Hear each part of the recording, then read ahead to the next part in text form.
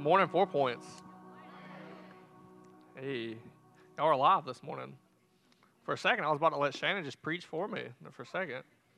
I mean, you can come back. I ain't mad.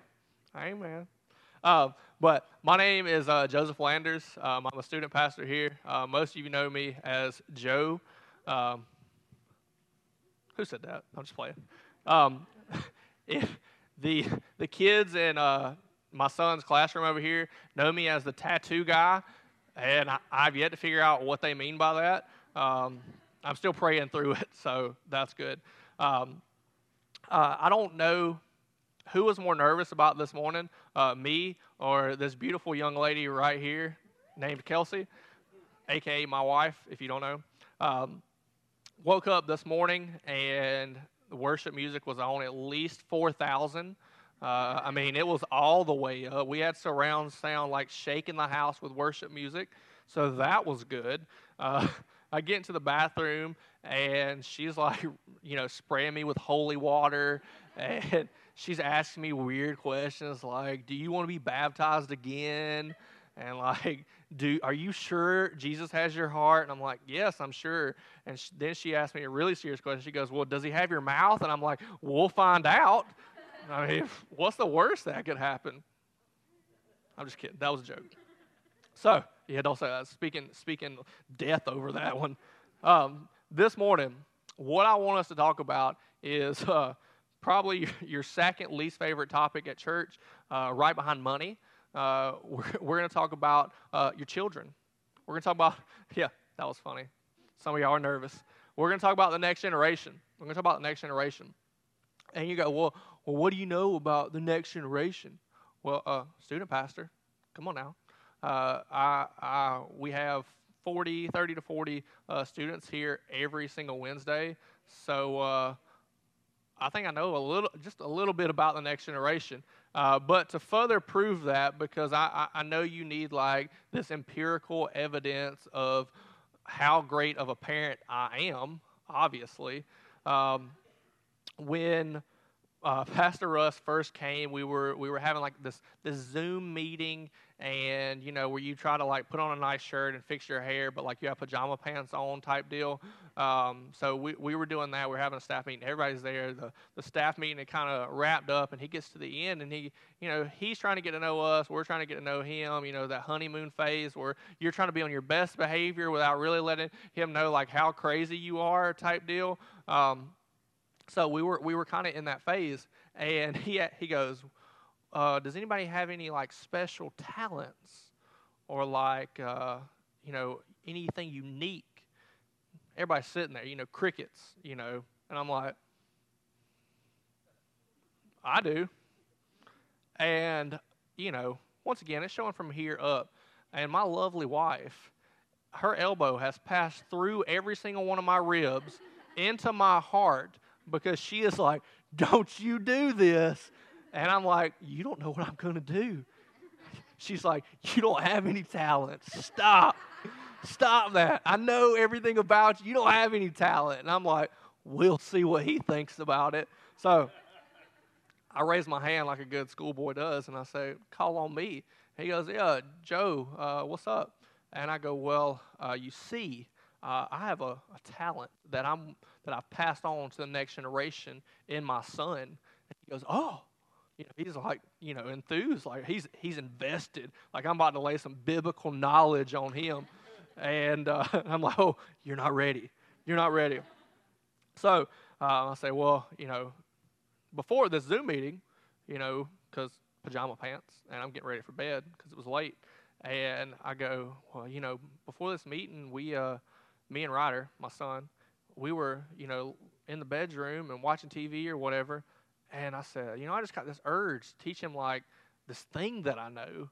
And he's like, what is it? Like, you teaching him Bible verses? And I'm like, something like that, And I go, what's this thing where you take your hand like this, and then you cup it like this, and then, like, you lift your arm and you put it here, and, like, you make these, like, like these flatulent noises. And he's like, okay. And I said, hey, I'm Joe. I'm the student pastor. Welcome to 4 Points. So, if you haven't realized, most of my sermons will start with a flatulence joke. So, I don't know any other way to start them, honestly. So, hey, send me an email, joe@4points.org. But this morning, I want to encourage and challenge us when it comes to raising the next generation. The reality is our children and teenagers are being submerged into a culture that is very counterculture to Jesus. It's very counterculture to what we hold to be true in this room. And it's our responsibility to steward the next generation. It's our responsibility to steward the next generation. Regardless if we have children or not, we in this church, we in this congregation are responsible to raise the next generation that is coming up after us. And you go, well, I don't have kids. Well, that's okay. Raise your hand if you're 25 and under. 25 and under. Raise your hand. You're not coming up here. Don't be nervous. All right, we see 2, 3, 4, 5, 6. I see a bunch over here that are lying in church. So there's probably 10 or 15 in here, honestly. So you don't have to come up here. You don't have to be nervous. That's for later. I'm just kidding. So you have 10 or 15 in here. And you go, well, I've heard this before. You go, well, I'm too old. I'm too old to reach them. Well, the truth, Scripture says, go and reach everybody. Everybody. That don't have an age cap. You're never too old to reach the next generation. And then on the flip side of that, we go, well, they're too young to do anything. They're too young to reach people. Well, Scripture also says, go and reach everybody. That doesn't have an age requirement. So we're focused on caps and requirements, and we're focused on making converts and not making disciples. And we go, well, what's wrong with the generation? What's wrong with the culture today? What's wrong with our reality? Me. Because I'm telling them they're too young. I'm telling them to wait. I'm telling them, well, you wait till you get out of college, until you get married, until you have 2.5 kids by the American standard, and then you'll be ready to reach the least lost and the lonely. But what I don't realize is the fact that the 25 and under, you're in college, you're in high school, you're in middle school, in this room, you're in the biggest mission field you're ever going to have. You know what my mission field is? That guy. One guy in a truck. Wow. We wait. Like, what was I waiting on? Like, They have between, 15, 20, 25 kids in a classroom, and that changes throughout the day. They're surrounded by a bunch of different kids that are part of the least lost and the lonely, and they're also surrounded by teachers that are the least lost and the lonely, and then we tell them, well, you need to wait. You need to wait. You're not ready yet. Well, why aren't they ready? Because I didn't pour into them out of overflow. They don't see me talking to Jesus, so they don't know to go to school and talk about Jesus. And we'll get up in arms, and we're ready to fight tooth and nail over, we say, well, they took prayer out of school. We should put it back. No, they didn't. No, they didn't. They took organized time out of school to pray. They didn't take your child out of school. They didn't take your child out of school. Your child can still go to school and pray. Can you not? So why are we not doing it? Why do we need organized time to go to school and pray? Well, because that's the only time they did, when it was organized. Because the only time that I pray is when it's organized, at church on Sunday and on Wednesday, when I have to act like I have it all together in front of 40 students or in front of 100 adults. They don't need me to have it all together. They don't need you to have it all together. They need you to be transparent and open with them. That brings us to our first point. They need to see an authentic relationship with Jesus from you. They need to see that. 2 Timothy 3:16 through 17 says, all Scripture is inspired by God and is useful to teach us what is true and to make us realize what is wrong in our lives. It corrects us when we are wrong and teaches us to do what is right. God used it to prepare and equip his people to do every good work. We need to enjoy our relationship with Christ. We need to enjoy it, not hide from it. My goal, I think this is going not good. My goal in my house is I want a war room. You know, that's where I go to spiritual battle on the next generation's behalf. But at the same time, guess what? I want my kids to be in that room with me. Well, why? They need to see that I'm a bridge, not a wall. Because culture, we have enough walls. We have enough walls out there telling them, you can't do that. You're not ready. You're not good enough. And guess what? They believe that. And then we come in here and we're continuously walls, and they're like, well, what's different than out there and in here? It doesn't make sense. It doesn't make sense to me. So I want to prove to my 6-year-old and my 16-year-old, like, I'm willing to fight for you. I'm willing to be the bridge. I'm willing to fill the void. I'm willing to step in the middle. I'm willing to go to war on your behalf. I'm willing to go to war on the 40 other students that God has given us to shepherd on Wednesday night. I'm willing to go to war for them. I'm willing to stand in the gap. Because I know I'm called to be a bridge. I know I'm called to be a bridge. We need to stop wanting to be our own God until things go bad. Because it's easy for me to get up here and self-promote and to build this platform that I can never hold up to. It's easy. It's easy for me to put on a show and you believe it, and then I feel good about it. Does that help the kingdom? No. Does that do anything for the next generation? No. Will that make me viral on TikTok? Maybe. It might. But what we do, we go, well, God, I don't need you on the mountain, but I'm going to call on you on the valley. And God's like, Joe who? No, I'm just kidding. He knows who I am. We want situational deliverance, but we don't want to give thanks on the mountain, but we want to call for help in the valley. And I don't know that can be my genuine walk with Christ. I don't want to miss those opportunities to give thanks while I self-promote way up here and I build this platform for myself and I have this pride well up in me and I go, well, I did it up here, but I want you to handle it down here when things are crappy. So God, get me out of here and I'm never going to do it again. We've said it. I've said it. We can be honest with each other. Nobody out there is going to know. That's what we do. We say, God, get me out of here. Get me out of the valley, and I promise, I'll never do that again. Wink, wink. You know, that's what we do. So, I meant to say this earlier. Through this sermon, we have, I've broken it up into 4 points. Nobody? Okay. So that's just how much of a pastoral genius that I am. I'm just kidding. Remember, we just talked about pride because that's funny. My wife thought it was funny, so that's good.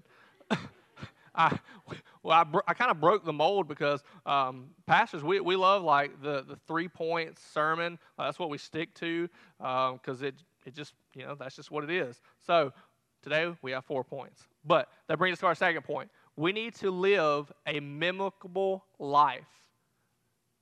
We have to be leaders that stand on the gospel. We have to be leaders that stand on this. Because the problem is, we'll stand on a lot of things.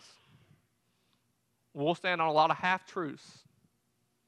And like Pastor Russ said, a half-truth is a whole lie. And we'll build our whole identity on stuff that's not true. And we'll self-promote ourselves on Facebook and any kind of other social media instead of stand on this. Stand on the truth, but that's what we're called to do. We have to stand on this for our families, for our communities, for our children. We have to stop saying, well, back in my day, that's what my grandparents used to say. Well, back in my day, like, that was a long time ago. I don't know what that is. Back in my day. and start realizing this is our day. This is your day. This is your day. Today is the day. It's our job to step up and lead the next generation into service. We can't bring our kids to church on Sunday for, we'll say an hour. Well, okay, I'll give you 2 hours if you serve. We'll say 2 hours. Then we'll say you bring them to Wednesday night service, so that we'll say that's, let's see, if that one guy that leads it gets long-winded, it's probably 2 or 3 hours. So we'll say between 5-6 hours. We can't bring them, to those set times and think that's enough to get them through the week. If you only drink on Sundays, drink water. Let me clear that up. If you only drink water on Sundays and Wednesdays, what's going to happen on Monday, Tuesday, Thursday, Friday, Saturday? You're going to be thirsty. So why are we sending them into schools thirsty? Well, what if they skip Wednesday? We'll get there. And this ain't like bring your kids to my youth group or whatever, or 4 Points youth group, whatever. Nah, but we'll get there. Stick with me. So it's not enough. It's not enough. Those 5 or 6 hours is not enough to sustain them in a culture that will do everything to tear them down. And then when all hell literally breaks loose in their life, what do? They don't know how to get out of it. Why? Because I haven't talked to Jesus, so they don't know how to talk to Jesus. And that's been a conviction on my heart when we were going through this sermon, and I sat down. We're getting ready for bed. I'm like, Ryder, let's pray. And he goes, well, what do you mean? And I go, man, I can preach to 40 students on a Wednesday, but my 6-year-old doesn't know what talking to Jesus is. Well, why does he know what it is? Because he hasn't seen his earthly father talk to Jesus. He's seen me fail in that aspect. So I have to live a mimicable life. I have to do it. It's our job as parents to saturate them in the Word of God. That don't mean like, I'm going to pour out a little bit of, what I have left at the end of the day. Because at the end of the day, guess what I have? Nothing. And I've heard before, well, you can't pour out of an empty cup. Well, yes, you can. You can certainly pour out of an empty cup. Because you know what's in the bottom of that cup? A bunch of junk that's sitting at the bottom. And guess what? Most of the time, guess what my family catches? The crap that's sitting at the bottom. And then I wonder, like, why does my 6-year-old not know how to pray? Why does he act this way? Why does my 16-year-old act this way? Well, what are they receiving out of my overflow? Nothing. They're receiving the junk at the bottom that I have left. Because throughout the day, I haven't received the overflow from where I need to receive it. I've just poured and poured and poured and poured, and I said, well, this is what I have left. That's what I have left for you. It's our job to saturate them in the Word by our actions, by our intentions, by our priorities. And a lot of times, those 3 things don't match up.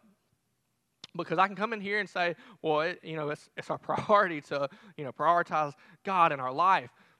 But then when I get home and life goes crazy, those priorities fly out the window.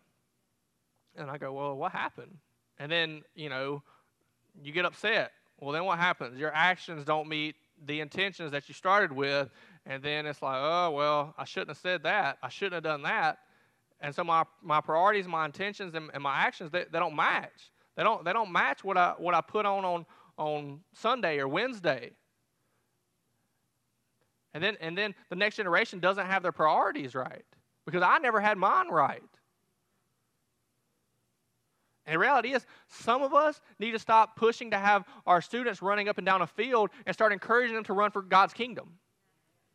And that's very counterculture to what you're going to receive out there. It is. It's difficult for where we live to hear this. When I was in youth group growing up, I played a lot of sports. I played a lot of sports. That was what I identified myself with. I played sports every single day. But I was involved in a youth group, and my youth leader had her priorities straight. She prioritized me to do this, to run for God's kingdom. Not because I wanted to, but she knew what I was going to encounter once I graduated. She knew what was out there that I had not faced yet. She knew what was going to happen. So she pushed every Wednesday. It was like, hey, you need to tell your coach you're not going to make it. You need to have a genuine conversation.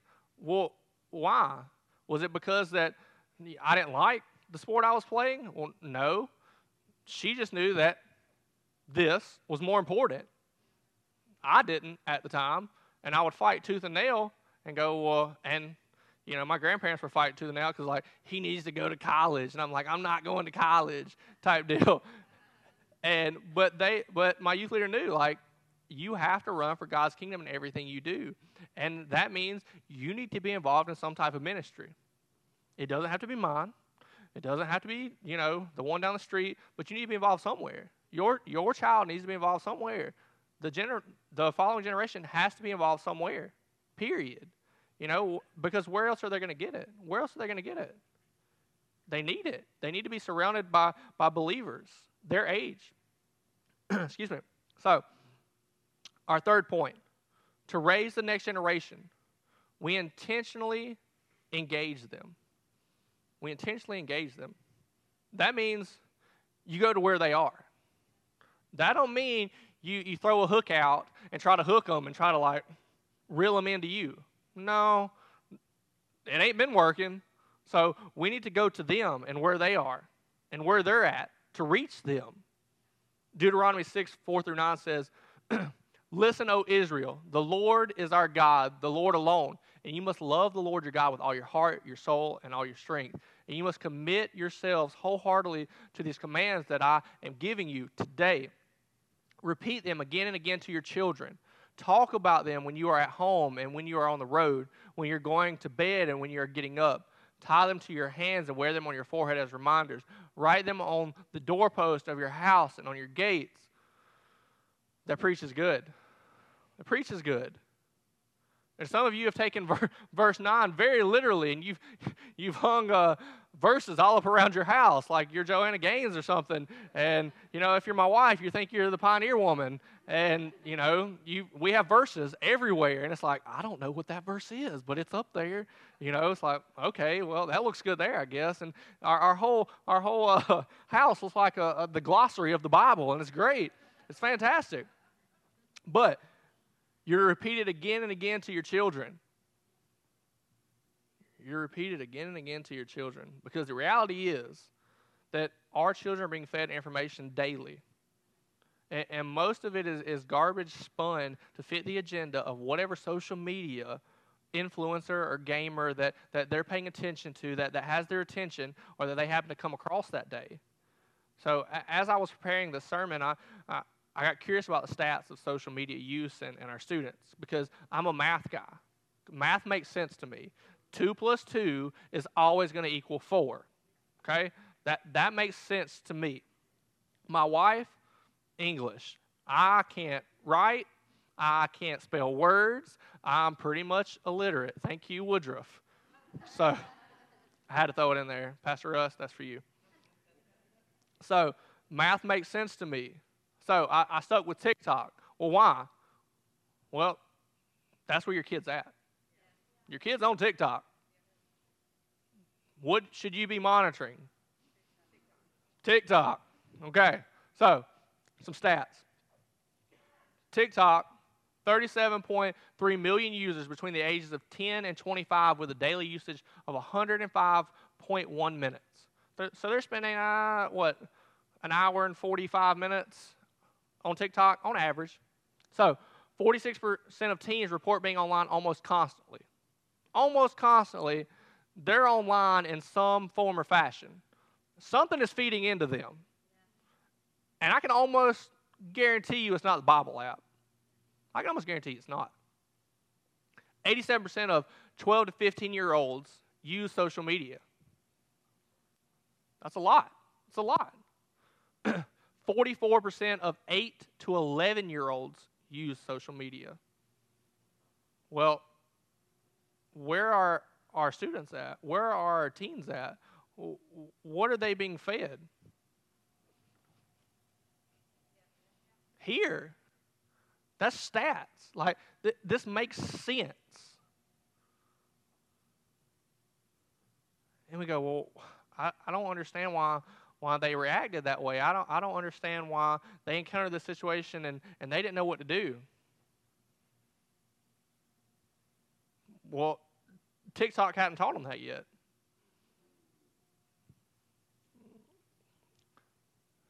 TikTok social media of any sort, the internet of any sort, is not a substitute for me as a parent.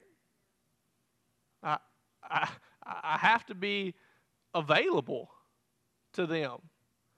I have to be present with them. They have to see me and know my heart. Because if they don't, they're going to know somebody else's heart.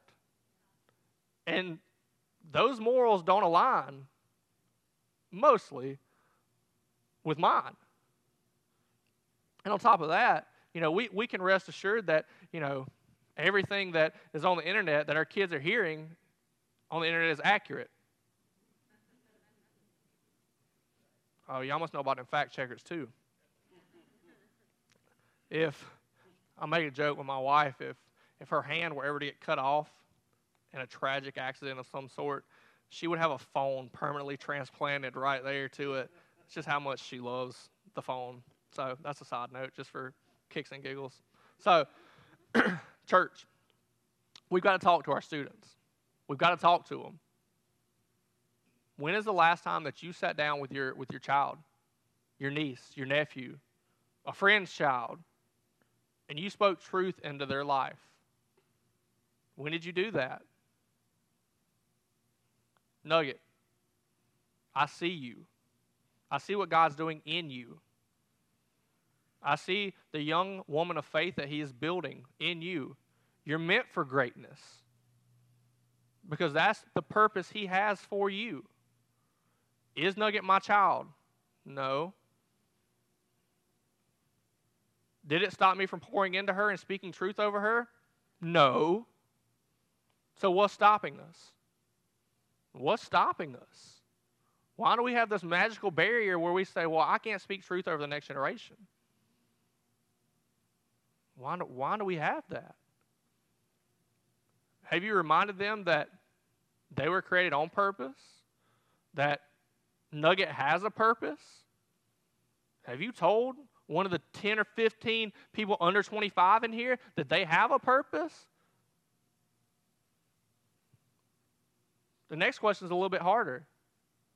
When was the last time that you sat down with Jesus and let Him remind you that you have a purpose?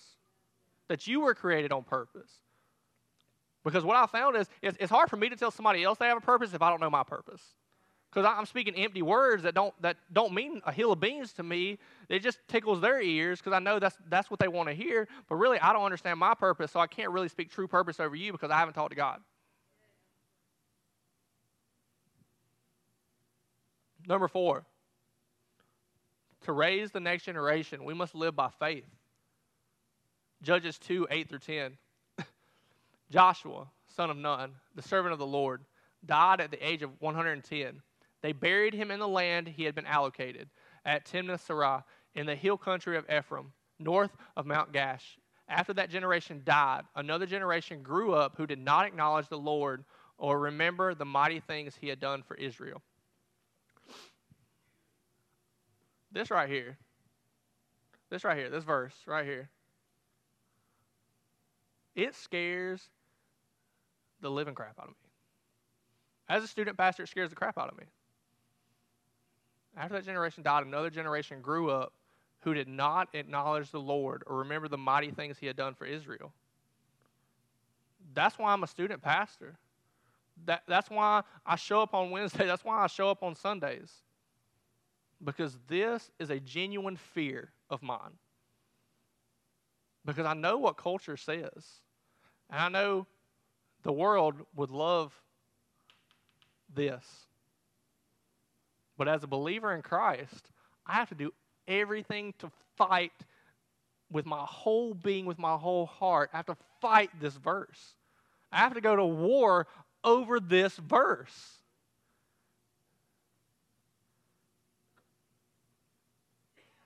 I have to do it because I have to care about the next generation. Well, why? Because those students that raise their hand, that's the church. That's the church. Not the church of tomorrow, and not the church of yesterday, but that's the church of today. And we need to be pouring into and developing that. Because if we don't, there's going to be a generation that grew up who didn't know the Lord. And they stopped looking at mile markers in my life where God did mighty things, where I may not have seen him there, but I can look back and say, God, I see the mile marker in my life where you worked. And they stop looking at mile markers, and they start looking at my tombstone saying, well, God worked in his life, but I don't see him working in mine. And we're called to be people of mile markers, not of tombstones. And culturally, it's backwards. Culturally, it's backwards. We have to remind them of the things that God has done in our past. Joshua, he died when he was 110 years old. According to Judges 2:8, he had brought the people out of Israel into the promised land of Canaan. He had led them through many victories. He had set them a good example in faith of God. After his death, others of his generation lived on for a while. But then they too died out. While they lived, the people of Israel served God faithfully because the memory of his greatness was preserved through them. Verse 7 says, the people served the Lord all the days of Joshua and all the days of the elders who outlived Joshua, who had seen all the great work which the Lord had done for Israel. While the memory of God's greatness and the work he had done for Israel was alive, the people maintained their devotion to God. While they could see the mile markers, their faith was still alive. But verse 10 says that after the death of Joshua, those who had seen God's mighty acts, there arose another generation after them who did not know the Lord or the work which he had done for Israel. That should make us, as the church, scared. It should. And the result of this is given in verse 11. The people of Israel did what was evil in the sight of the Lord and served the Baals. And they forsook the Lord, the God of their fathers, who had brought them out of the land of Egypt. And then verse 14 describes the divine response to the idolatry. So the anger of the Lord was kindled against Israel, and he gave them over to plunderers. He gave them over to plunderers. I don't want us to be known as there arose another generation after them who did not know the work of the Lord or the work that he had done for 4 Points, for the work that he had done in the community of Greer, for the work that he had done in the community of Woodruff, for the work that he sent and empowered our students to do at Burns, for the work that he sent them to do at Greer, for the work that he sent them to do at Dorman, for the work that he sent them to do at Woodruff High. I don't want it to read that. Ronald Reagan said, freedom is never more than one generation away from extinction. We didn't pass it to our children in the bloodstream. It wasn't genetic. It must be fought for, protected, and handed on for them to do the same. Or one day we will spend our sunset years telling our children and our children's children what it was once like in the United States where men were free. If you replace the word freedom with faith, you have an even more important call. Our faith is only one generation away from extinction. This is the most important thing you as a believer will ever pass down to your students. It's not your last name. It's not that wealth that you got sitting in a bank. It's none of that. The most important thing that you will pass down is this. And we have to get the passing down of our faith to the next generation. We have to get it right. We have to get it right. So church, it's time for us to step up. It's time for us to step up and raise the next generation. We do this by being students of God's Word, by having a mimicable life, by intentionally engaging students where they are. Not trying to pull them to us, but going to them. We do this by living a life of faith. Because that's all we have. We have to get back to our faith. We have to start prioritizing God in our own life and in the lives of our children. Because if we don't, we're meant for that verse. So the question today, what does it look like for you to prioritize God as your main priority? What does that look like? For parents, what does it look like for you to prioritize God first for your family? What do you need to start? Because we love to procrastinate. And God's called you to start something. You keep saying, I'll do it tomorrow. And tomorrow never gets here. And then you keep saying, well, generation, you can wait. Well, how long can they wait? I don't know. What do you need to quit? Because sometimes you've been called to something for one season, but you stretch it out to a century, and you put up a house when you've only been called to put up a tent because you're supposed to go somewhere else. So what are you being called to quit? Church, where can you begin intentionally engaging and helping us raise the next generation at 4 Points? Where can you do it? Because church, it starts with us. It starts with you and me. Locking arms, going to war for this next generation. It starts with us leading armies. We can never expect them to lead armies and push the kingdom forward if we're not doing it ourselves. We have to. 25 and under, stand up. You're not coming up here, I promise. Stand up, 25 and under. That means you too, Jonah. I saw it. 25 and under. It starts with our faith. It starts with our faith. In order to lead this generation, it requires someone to go first. It requires someone to go first. So students, will you? Will you go first? Will you lead? It's your time. Today is your day. Because I know what God has put in each one of you. I know what God's called you to. I know that He's called you to lead armies for the kingdom. You don't have to wait. You don't have to wait till tomorrow or 5 years down the road. You can do it today, right now. Congregation, will you be the first to go? Will you be the first to stand with them, to stand with the next generation and lock arms with them and go to war with them and fight with them? Will it be you? Will it be you? Will you go first to see your children radically changed by the love of God? Will you go first to see the next generation be set on fire for the kingdom? Will you go first in love and faith and repentance? Will you go first in pouring yourselves out into the next generation? Will you go? Will you go? That's the challenge today. So congregation, the next generation is already standing. What are you waiting on? What are you waiting on? If you're willing to walk side by side with them and prepare them and equip them, even though you don't know them, if you're willing to be the church for them, stand up. Stand up. Go first. Go first for them. That's your call. That's your call.